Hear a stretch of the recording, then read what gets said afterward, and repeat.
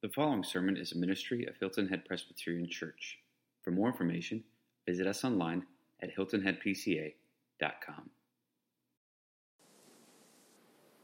You probably figured out by now I am not Bill McCutcheon.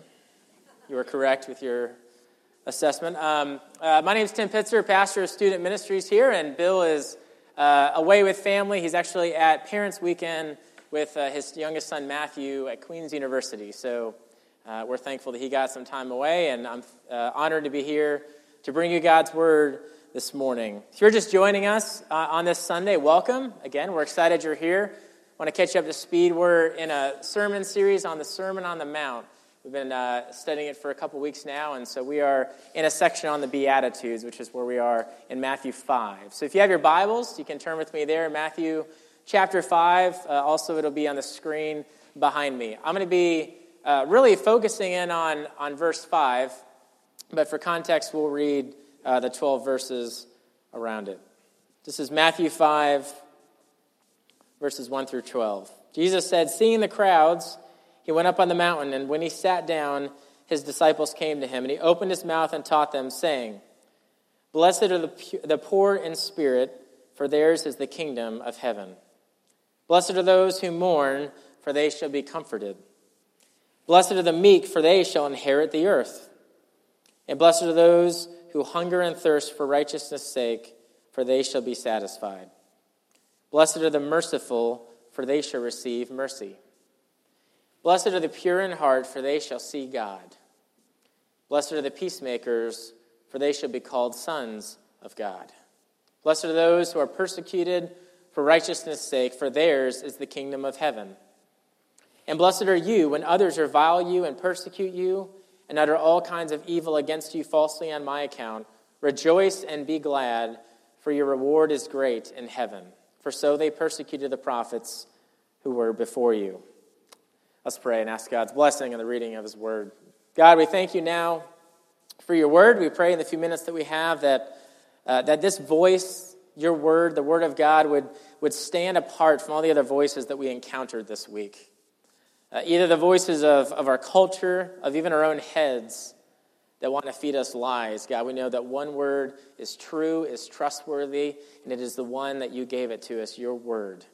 And so we thank you for it. We pray now that maybe even in new ways that the gospel would come in and that we would open our hearts to it and that we would allow you to come in and minister to our hearts, to show us the places that are not of you. And God, that you would remind us what it means to be meek. We pray this in Jesus' name. Amen. Amen. Well, again, if you're just joining us in this sermon series that we began, and last week Bill preached on verses 3 through 4, on blessed are the poor in spirit, and then blessed are those who mourn. And so, kind of for context, I want to let you know that a lot of times during the sermon, I'm going to say verses 3 through 4, and I won't always say what was in those, but it's important to remember where we just came from. So verses 3 through 4, poor in spirit, the idea that there's nothing in us that can please God, and then those who mourn, the idea that we are sinful and we should mourn over our sin. And something Bill introduced this sermon series saying is that this model that we're supposed to have is not to look at these Beatitudes and to say, I need to be more like that. I need to try to be more meek. I need to try to be more poor in spirit. But this is actually a better way of explaining it, is that this is describing a Christian. You see, something that Jesus is constantly answering and having wanted to communicate is what was the kingdom of God and who is it for? And Matthew, through Jesus is saying, this is what the kingdom of God is. This is what a Christian is described as. This past Wednesday, towards the end of work, I had like a parenting first for me. I got a call right as I was finishing up work from Steph, and it was Ruthie, our 3.5-year-old. It was, Ruthie is in her room until her dad gets home and you go talk to her. This was, it's a parenting first. This is not a new situation for me. This is just the first time I've been on this end of it as a parent. So sure enough, I got in my car and, I'm having all these flashbacks to, man, this is what my dad felt like. Like, what are you going to say? What's going to happen? What did she really do? All these thoughts going through my head. I get home. And I was listening for it, and sure enough, when I open the door, I just hear, bawling from her room, Ruthie crying. And Steph said, I want to talk to her just for a minute before you go in. And she went up and talked to her, and Steph left, and she walks down the stairs, and it's silent. Like, I don't hear anything from Ruthie's room. So I walk up the stairs, and I'm walking down the hallway. I'm really having even now I'm having flashbacks to, like, hearing the creaks from my dad when he would walk. I could recognize I knew exactly where he was, depending on what step sound. And so I opened the door, and Ruthie's sitting on the edge of her bed, just blankly staring at the door, hands on her knees, just not doing anything. And she looks at me, and she keeps it together for like a second, and then just loses it. I mean, just like gut-wrenching wailing. Like, I have never seen my child have this kind of tears. Like, just so bad. Steph said, I think later on, she thought that I just like went right and spanked her right away, because it was just this gut-wrenching wailing. And so I went over and I picked her up, and I sat down with her. We have a rocking chair in her room, and finally, when she could, in between those, I said, Ruthie, why are you crying? What's wrong? And she said, I was mean to Clara, and then just started wailing all over again as soon as she said that. And as hard as it was for me to see my daughter so upset, I honestly thought of our sermon series. And I thought, I wonder if this is where people felt like we left them last week. Because we said so much about this is what it means to be poor in spirit. There's nothing in you that can prove yourself to God, that can measure up. And then we talked about mourning over your sin and brokenness, and it was hard to hear. And now in comes this one, verse 5. This is a shift within the Beatitudes. You see, the first two talked about negative, talked about things that you can't possess, and this is the first one that we encounter that actually says a positive one, that says this is a descriptive of someone, not just something that you're lacking. And so it's a huge shift within what Jesus was teaching, and it's important for us to cover because there's a huge question after last week that we have to look at, right? It's now what? Okay, thanks, Bill. I'm poor in spirit. I'm mourning over my sin. You got me. Now what? Just like with Ruthie, after she kind of said, I was mean to Clara, there's an inevitable question of now what? I've broken one of my parents' rules that we're not supposed to be mean to our family members and unkind. Now what? And so that's what we're going to look at throughout the course of this. Now what? I'm going to do this in 3 points. I'm thrown off because this is the shortest verse I've ever preached on. So it's 10 words. So my points are, the first is, what is meekness? We're just going to simply look at the definition of meekness. Second point is, what is the motivation for meekness? And then thirdly, why does it matter? So if you're a note taker, those are our 3 points. What is meekness? What's the motivation for meekness? And why does it matter? So first, what is meekness? This beatitude actually is Jesus quoting, verses 3 and 4 aren't, but verse 5, this beatitude is Jesus quoting from the Old Testament. Quotes from Psalm 37, verse 11. David wrote, "But the meek shall inherit the land and delight themselves in abundant peace." I'm going to make an assumption for kind of all of us this morning. Sorry if it's not true, but I think a lot of us aren't really sure what meekness means. We maybe have a little bit of a guess at best, but maybe even a big misunderstanding of what this one means. I'm going to confess, I went to seminary for 3 years, studied the Bible, and I was not prepared for what meekness meant.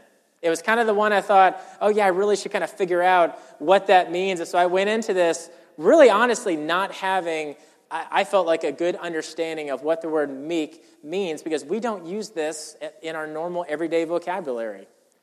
But I think a lot of us have a misunderstanding of what it is. And so there's a few misunderstandings we have to kind of get out of the way. Here's what meekness does not mean. It does not mean having a low self-esteem. It does not mean kind of being insecure. I think that's what some of us think when we hear the word meekness, is that someone that doesn't really want to be out front through their insecurities. They just kind of would rather push away from that. And the reason why it can't mean this is because Jesus was actually referred to as meek in Scripture, and we're very sure he did not have a low self-esteem problem.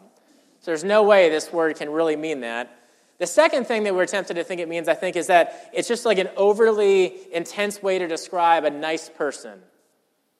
Or maybe someone that is just like so kind, so sweet, that they're really worthy of the word meek. And the reason why that can't really be it is that actually describes most dogs. And we wouldn't say that dogs are meek. I love dogs. Definitely cats have nowhere near way of being meek, but dogs still don't have a way of being meek. This is actually, the word meek has a close assimilation with gentleness, which is a fruit of the Spirit. And so it's got to mean so much more than maybe what we've thought it means. So here's what it means for us. And I've got a definition. You've heard it before. Bill has quoted Martin Lloyd-Jones on this series. He is a great author to pick up. His whole series on the Sermon on the Mount, a great book that's very readable. So I encourage you, if you want to study more about this, pick this up. But he's got a definition for meekness that I think is great. Here it is. It says, meekness is essentially a true view of oneself, expressing itself in attitude and conduct with respect to others. It is therefore two things. It is my attitude towards myself, and it is an expression of that in my relationship to others. I'm going to read that one more time. It says, meekness is essentially a true view of oneself, expressing itself in an attitude and conduct with respect to others. It is therefore two things. It's my attitude towards myself, and it is an expression of that in my relationship to others. I love this definition because here's why. You have to have ownership of verses 3 through 4 before you can go on to verse 5. You have to understand what it means inside to have an ownership of meekness, of being poor in spirit and mourning over your sin before you can go to verse 5. Here's the hard part about meekness. A lot of times if we're trying to kind of live out a certain word, we think about what that word looks like, and then we do the corresponding behavior, right? So if I want to be nice, then I have a picture in my mind of what someone would do, nice things, and I try to do those. And okay, I've been nice. Or if I want to be happy, here's a way to be happy, and I do those things, and in my mind I've kind of checked it off the list. But here's the hard part about meekness. Meekness actually demands that what's going on the inside matches the expression that is going on the outside. That what actually is going on in the inside of your heart looks exactly like what is being expressed. This goes so much farther beyond. You've kind of all been there, I'm sure, with either your kids or if you spend many time around kids in general, like a 4-year-old who does something wrong, and then you say inevitably say you're sorry. That's usually the sorry. I don't know, maybe they don't have that level of sarcasm by 4, but they learn it soon. So you're sorry. And then what happens next? You always say, like you mean it, say you're sorry. And so then even if they figure out some way to have a heartfelt apology, here's the problem. Meekness actually means that you have to look at what's going on the inside and say, does that match? Does what's going on in your heart match what you just said? That's the hard part about meekness. When we think about meekness, I want you to think about this. Meekness means there is one massive reality that is so amazing that it changes how you respond in every situation. When I was about 9 or 10 years old, I had a strict bedtime. Partly because what I said in the beginning, if you're a dad, you have to come home and punish your kid every day. You want to send them to bed early. So I had a strict bedtime. I had a younger sister who was like 8 years younger and an older sister 4 years older. So I was pretty much the only one that really had to pay attention to bedtime. My parents would send me to bed, and it was 8:30. I don't know if that's normal for a 9-year-old, but that's when I went to bed. And I'll never forget that the show America's Funniest Home, I still have the parents looking at their kids. See, he did it too. He's a pastor. So sorry, kids. But I never forget the show America's Funniest Home Videos fell within my allotted time to be awake. And so we loved watching this show together. And towards the end of it, I always kind of started getting anxiety when the closing theme music came on, because that meant it's bedtime coming up. And there was the rare occasions where either because they just forgot or they were choosing to be merciful to me that I got to stay up past those credits. And I'll never forget the feeling when I got to still be awake for the opening theme song of Home Improvement. That was a good night. And what this looked like is I remember it would start, and if I somehow, by the grace of God, made it to the end without my parents saying, okay, bedtime, I would just sit there like someone that's fearing they're going to get caught if they're seen. And my parents knew that I was still awake. They didn't forget. So I'd sit there, and something I never did was I never in those moments asked for a snack or asked for food or said, hey, can I get that seat on the couch? Can I get that blanket that you guys have? No, there was a complete contentment of I cannot believe that I'm being allowed to do what's being done right now. Now, that's a kid version of what actually meekness looks like. There's one massive reality, massive truth, massive thing that is so incredible that it means there's this underlying level of complete contentment within us. That's meekness. It's so much more so than just being able to stay awake past bedtime.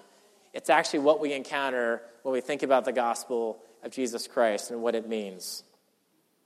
Here's the hard part about meekness as well. This isn't a popular word within our culture, right? The world doesn't look at meekness and say, that's what we want in our next CEO, right? Because it is not a popular perspective to have owned verses 3 through 4. You could kind of almost feel the tension in the room last week when we were talking about, hey, you're poor in spirit. You feel like we were accusing you a lot? Hey, you're sinful. You need to mourn over your sin. And we talked a lot about how you have to be brought low in order to be built up. And so the hard part with this is that within meekness, your heart has to match the outward behavior, what's being expressed. One of the favorite verses we have as a staff that Bill constantly brings up with us is Proverbs 4:23. It says, guard your heart with all diligence, for from it flow springs of life. This means that the actions you make, the things people see, the springs of life, have to match, have to be a representative of your heart. So what do we do with this? If we're there, you might say, okay, what if I see that they don't match, what's my next move? And the answer is, you have to have a new heart. Not an easy answer, but it's the answer. You have to go from a heart of stone to a heart of flesh, which is what's described what happens when we encounter the gospel. Here's the thing with Ruthie. I had this kind of epiphany during first service. I really hope my kids don't listen to my sermons in 10 years because they realize they're all about them and embarrassing. But with Ruthie, in that moment when she was crying, she was looking at me, and as soon as she kind of confessed, she was looking for a response. You see, because simply coming and mourning over your sin, saying you did something wrong, she even knew we're not done here. Can you imagine if after that happened, I said, okay, well, have a nice day, Ruthie, and then I walked out of the door.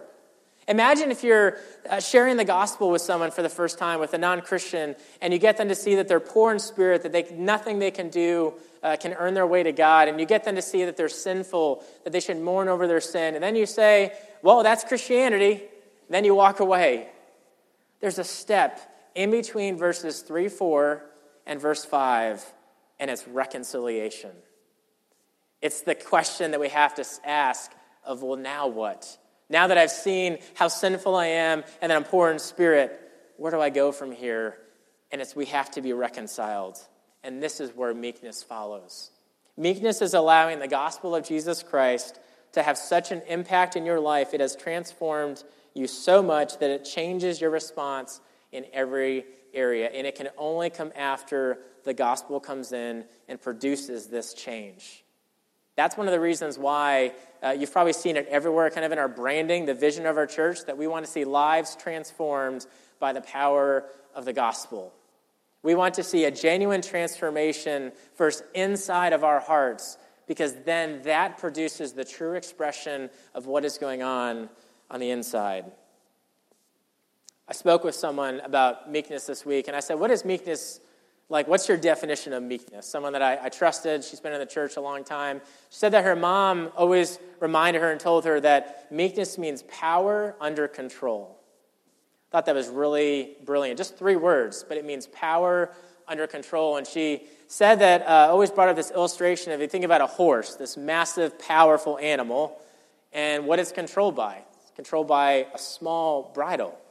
and that controls the entire horse. It almost doesn't make sense that this massive animal is controlled by this. Or another way, you think about an elephant. You guys have probably heard this before. An circus elephant, when they're younger, they have a rope tied around their neck that's tied to a stake stuck in the ground. And when they're younger, they do not have the ability to pull the stake out. They constantly try and try. And so they grow up learning that when the rope is around their neck, there's no use, that they can't actually pull away from it.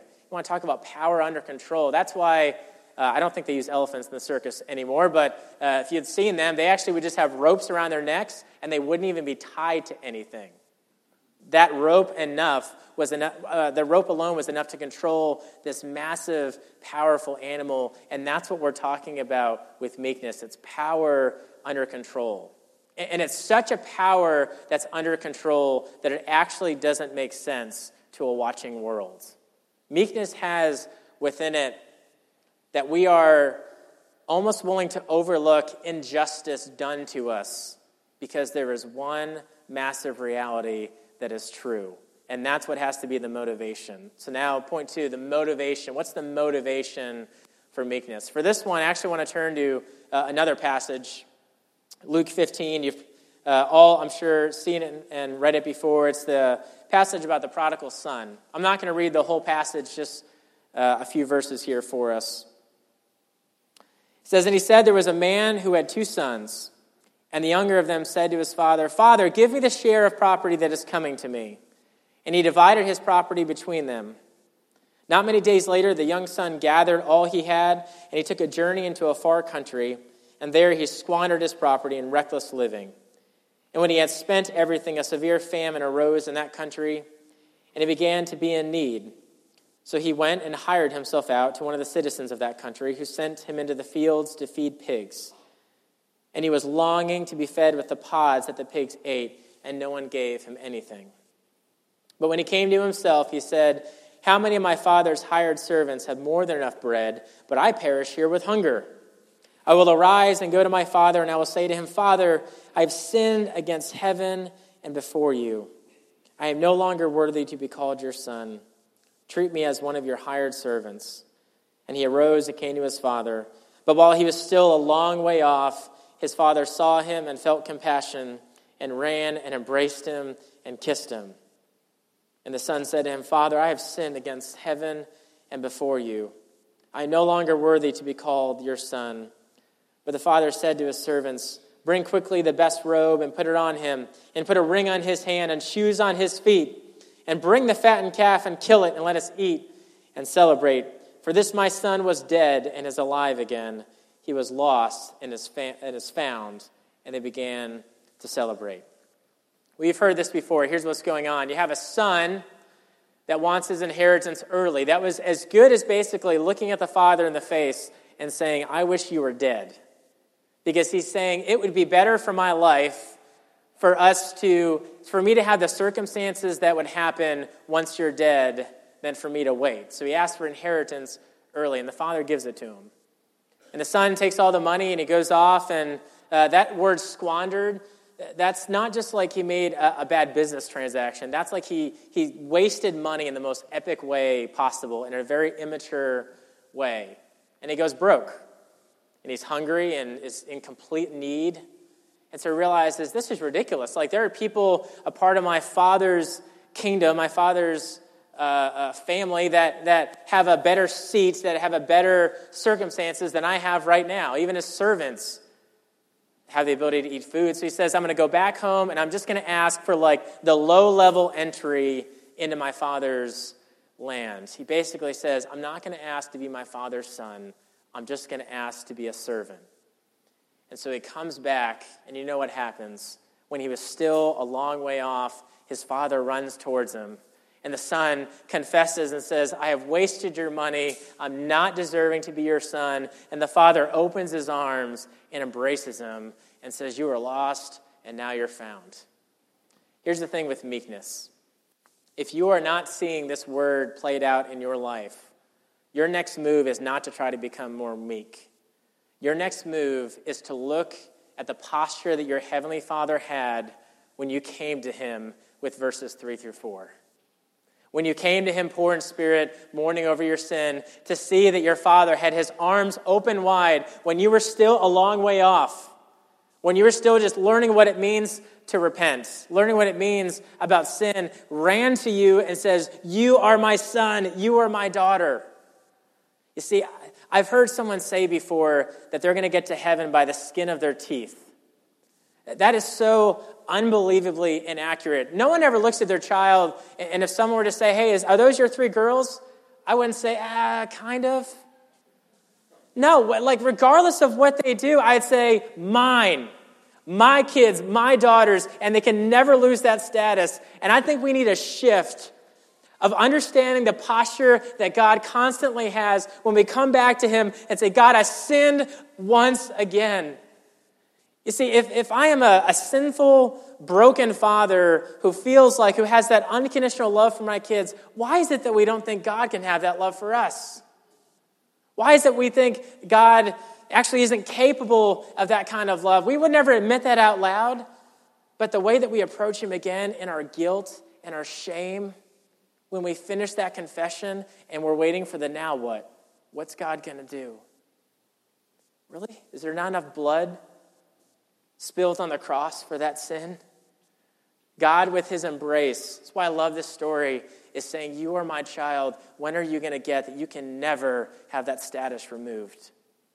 You can never leave that." And so in between verses 3, 4, and now 5 is a declaration of who you are, that you are a child of the King, that you have been forgiven completely, that's what the gospel means. And it comes in, the truth of the gospel is so life-changing that a meek person throws down their delusions of self-advancement and self-preservation and just simply says, "God, I have been so changed by this reality that I am yours.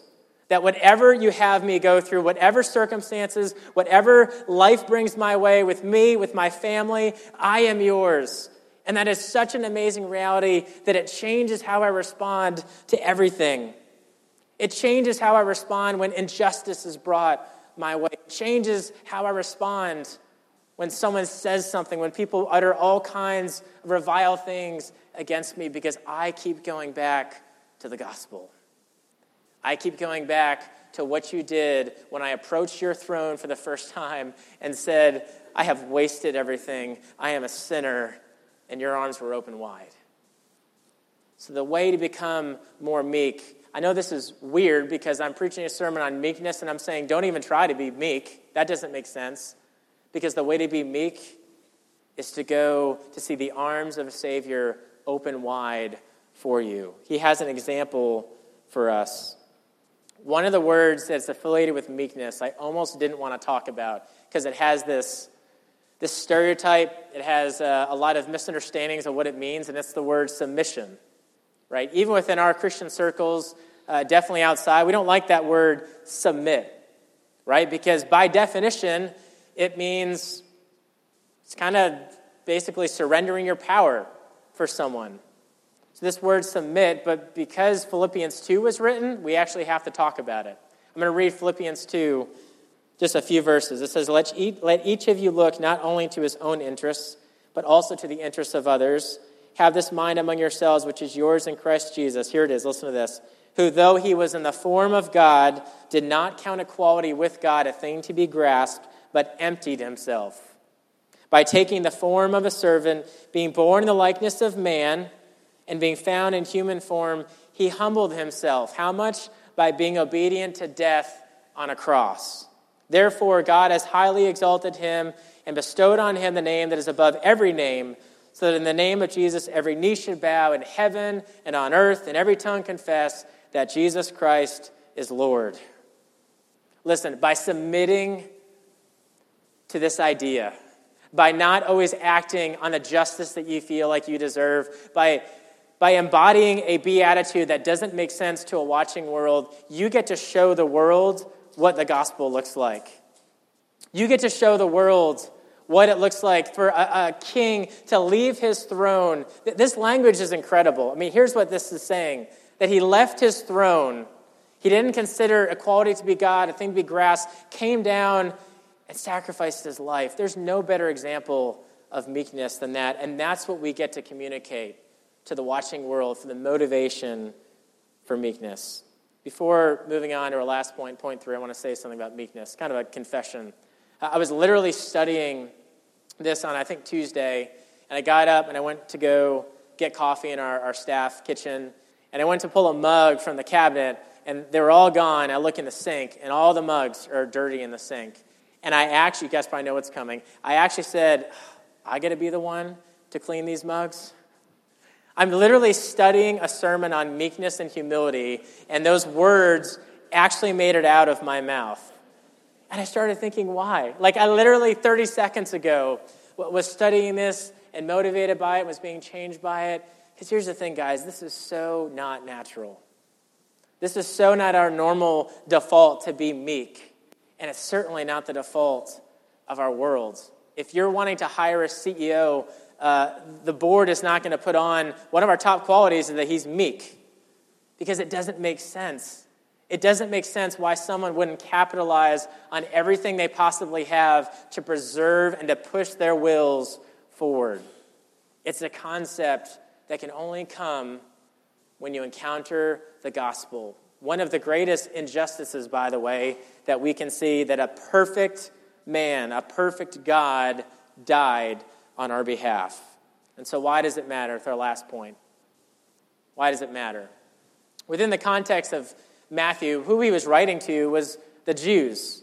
And so this language of you shall inherit the earth, the land, this would it's kind of a tip of the hat sort of to Israel when they were fleeing from Egypt and being promised the promised land. So inheriting the earth that would have been familiar language. But for the readers at this time, they're thinking and they're looking forward, they're waiting for what does this mean that there's a promised Messiah coming. And for them, it was military, it was political. It was finally someone's going to come and bring up our interests. They're going to come and defeat the Roman Empire. They're going to come and advance our wills. And in comes this Sermon on the Mount, these Beatitudes. And Jesus says, blessed are the poor in spirit. Well, that one wouldn't have gone over well to a Pharisee who believes that he has the ability to please God, and blessed who mourn. But then this blessed are the meek. That one would have just ultimately been the defeating blow of the meek. The meek will inherit the land? That doesn't make sense. Everything that we've thought of the kingdom of God, we thought that it was we had this own idea of what the kingdom of God looks like and what it's going to look like for us when it comes. And in enters the gospel, in enters Jesus, and starts saying these things like, yeah, it means completely different than what he actually thought it was going to mean. Here's the thing. In the Christian life, I think there are two sort of elephants in the room that are kind of crazy to me that we don't talk about a lot. And I'm guilty of this too. This isn't just indictment on you. The first one is that we have the Holy Spirit inside of us. You guys thought about that before? You literally have God inside of you. That's just weird that we don't talk about as much as we should, myself included. But the second one is that we have this inheritance waiting for us. Here's what this would look like. This is how silly this is. Imagine that your parents are billionaires. So at the time I had Bill Gates as an example, and I actually looked it up this morning. He has 3 kids.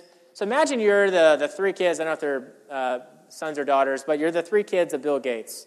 You obviously have billions to your name. And imagine no one ever talks about it.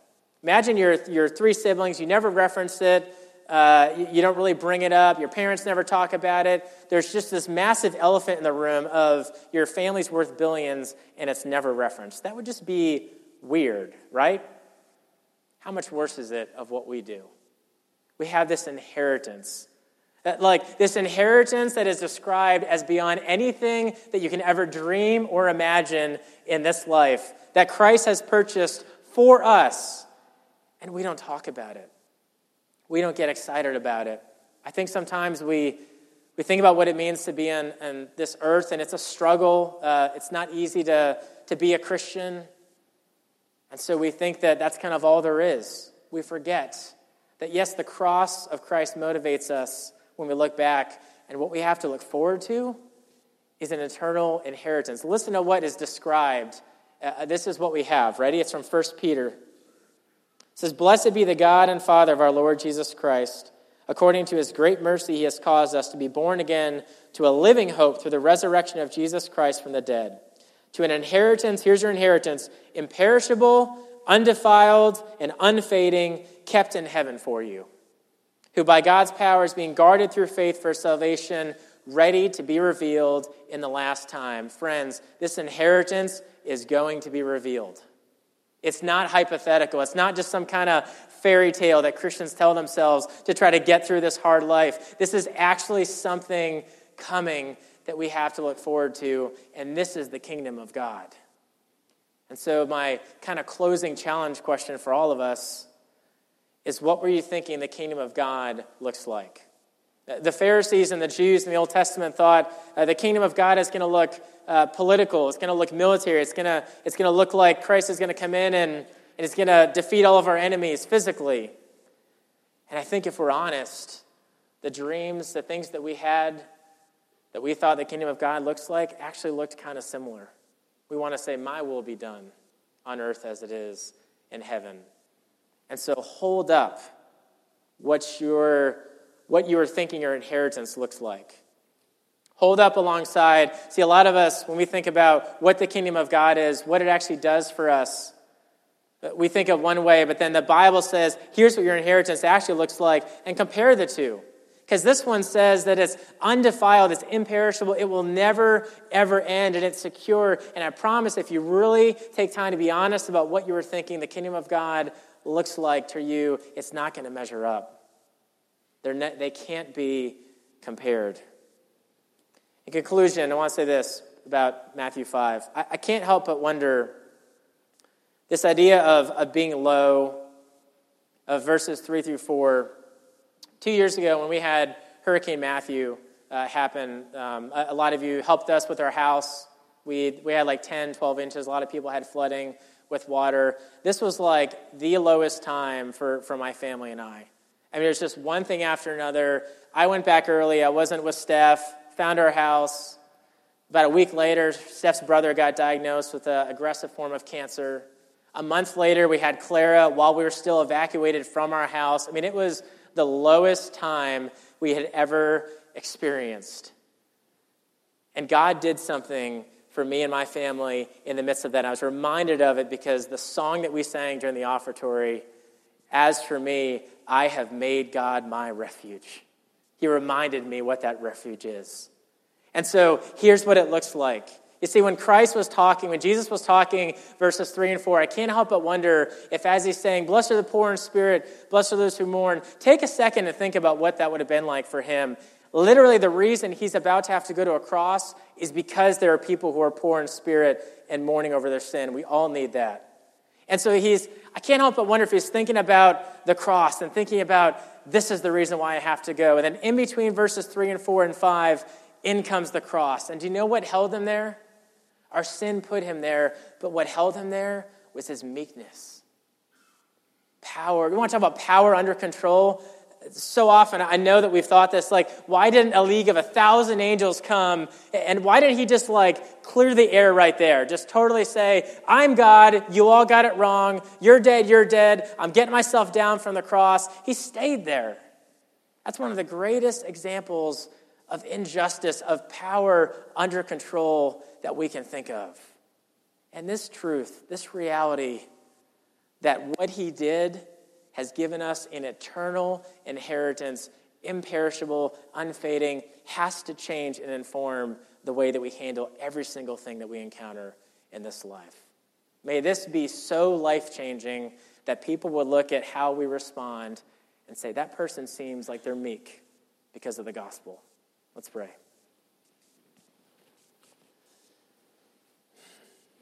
God, this is not easy. We feel this. We get excited about the gospel. We remember that your arms are open wide to us, even in the midst of our shame and our guilt. God, and then we turn around and we forget.